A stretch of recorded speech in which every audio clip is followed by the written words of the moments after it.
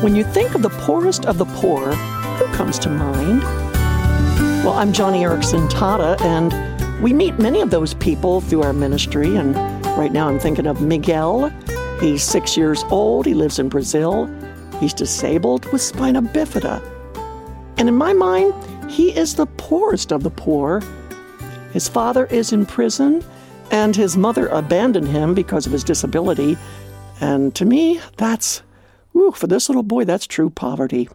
And so this disabled child, unable to fend for himself, lives with his elderly grandparents. They were kind to take him in, but they have so very little to share. His grandparents also live in extreme poverty. A thin little house, if you can call it that, with cardboard walls and a rusty tin roof.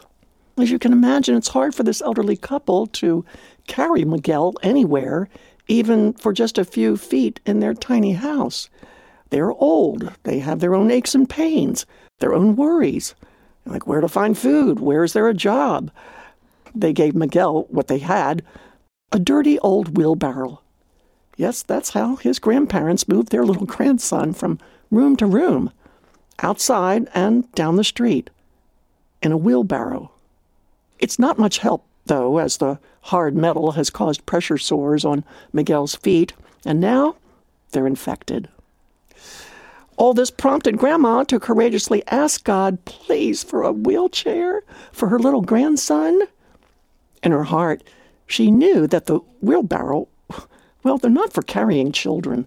They're only good for dirt, not boys and girls, and especially boys with disabilities. And praise the Lord, God heard this old woman's prayer. Just recently, our Wheels for the World team went to some of the poorest sections of Brazil to deliver wheelchairs and Bibles in the Portuguese language. When Grandma and Grandpa heard about this, they wrapped up Miguel, placed him in his wheelbarrow, and pushed him all the way to our distribution site. This little family was amazed when immediately, and upon their entry, our team went to work on their grandson. Eventually, his sores were medically treated, and he was properly fitted to a beautiful, junior-sized little wheelchair. What's more, how encouraged they were when we provided them with food and with supplies. To top it off, everyone in this little family embraced Jesus Christ when we shared the gospel and gave them that Bible in Portuguese. Immediately, Miguel's grandmother beamed. I will now be able to take little Miguel to church. Yes, there is so much poverty in the world, so many struggling people like this child with spina bifida and his elderly grandparents. But you know what? We can make a difference. Yes, in the life of someone like Miguel. And you just got to see a photo of this cute little boy and his family. Just go to johnnyradio.org. Come visit us. Help us reach more children for Christ. Boys and girls, just like this little one with spina bifida. Proverbs 19, verse 17 says, whoever is kind to the poor lends to the Lord, and he will reward them for what they have done. Did you get that?